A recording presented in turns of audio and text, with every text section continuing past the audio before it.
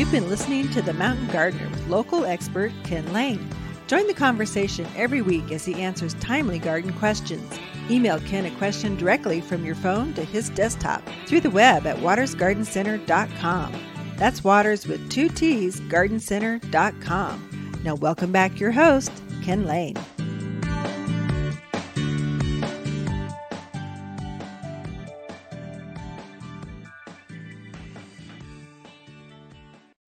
So I'm getting a lot of folks asking, when should I prune back? When should I cut back my flowers? When should I prune back my shrubs? The things are deciduous. When should I? They're anxious. The problem is the days are still really nice and your gardens are kind of going to sleep. So you want to be out there still doing stuff. So the tomatoes mine took it in the chin with that cold last week. They're not going to produce anymore. So as soon as you pick that last fruit off, just pull it out of the ground. You're fine. Veggies, your summer vegetables, kind of that way. So your things that form a fruit are your summer vegetables. They don't like the frost. And so this cold, they're not going to be happy. They're going to let you know, or just turn black and die. So those, you can pick that last watermelon, get that last squash, get the last cucumbers, and then pull the plant out of the ground and expose the soil to the cold. That is going to reduce disease, going to get rid of insects that are kind of wintering over. You want that ground not covered up in dead plants where things can kind of get underneath there. It's like insulation. It makes sure they come back and get you next year. So leave it exposed. I even take I clean up the gardens and I'll actually put my manure down. So I like a 2 to 3 inch layer of manure on top of my vegetable gardens, especially, or my annual flower beds. And I'll let that rest on that ground until I plant next year. Usually March, I'm starting to plant potatoes. I'm planting lettuce, lettuce, things that you're harvesting the leaves or the flower head, like broccoli. That's a flower you're eating. That's why it's so delicious. Cauliflower, that's a flower you're eating. So those things are cold. They like the cool. They don't like the heat. The heat stuff, they're kind of done right now. That's why they turn black on you. Frost got them. It's happened in one night, vaporized, unless you were protecting them. Or you folks that cheat, you've got greenhouses. That's just wrong. I mean, I'm just jealous. So that's good stuff.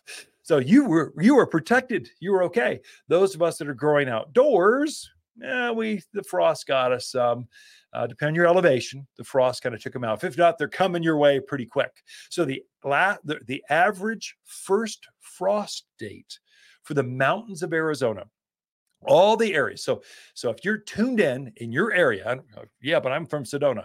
That doesn't matter. You're the same.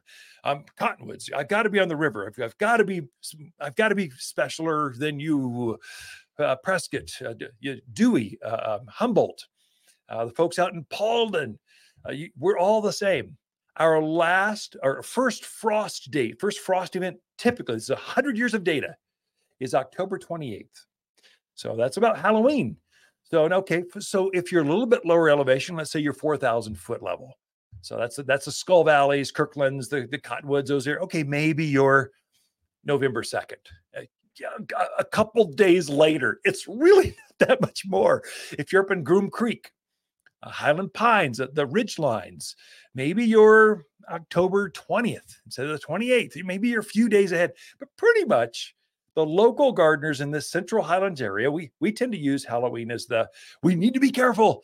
If you want to keep things going, frost could show up at any time. Keep the sheets available. We want to keep those tomatoes, pick the last cucumbers. So we always have that. Our guard is up. In spring, our last frost is typically, the locals use Mother's Day as that. It's actually technically May 8th. That's our 100 years of data.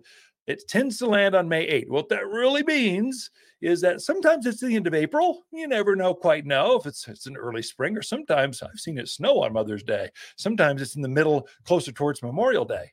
Now, you folks up in the real cold areas, maybe you're Flagstaff, Williams, you tuned in from the White Mountains. Maybe you are Memorial Day. So you're definitely at that higher elevation. The main thing to watch, pruning wise, so your shrubs, especially new things, leave that structure, that plant. I know the leaves dropped off, but that branch structure protects the core of that plant, the heart of the plant. It keeps the cold off.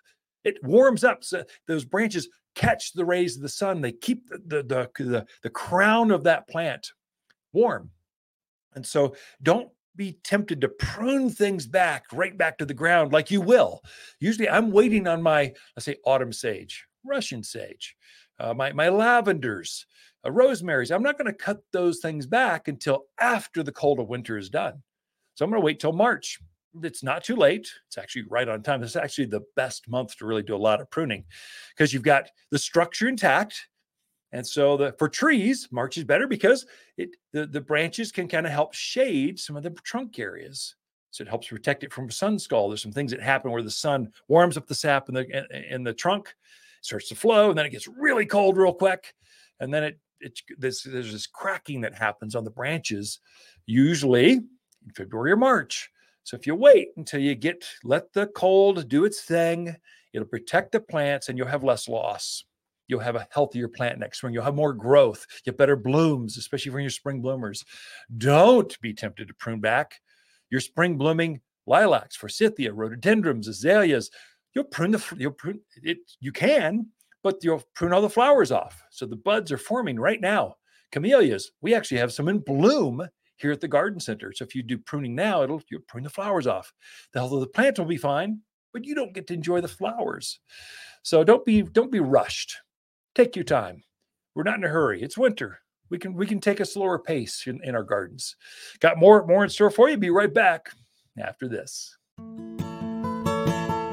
Your yard will turn heads with stunning evergreen shrubs from Waters Garden Center. Waters grows greener shrubs for year-round interest, as well as blooming shrubs for pops of color in spring. Attract birds with a tall privacy hedge and the berries that follow. Plus, winter evergreens are easier to grow than other plants. No matter your landscape, we have the perfect shrubs for a greener winter. Visit Waters Garden Center in Prescott or online at watersgardencenter.com.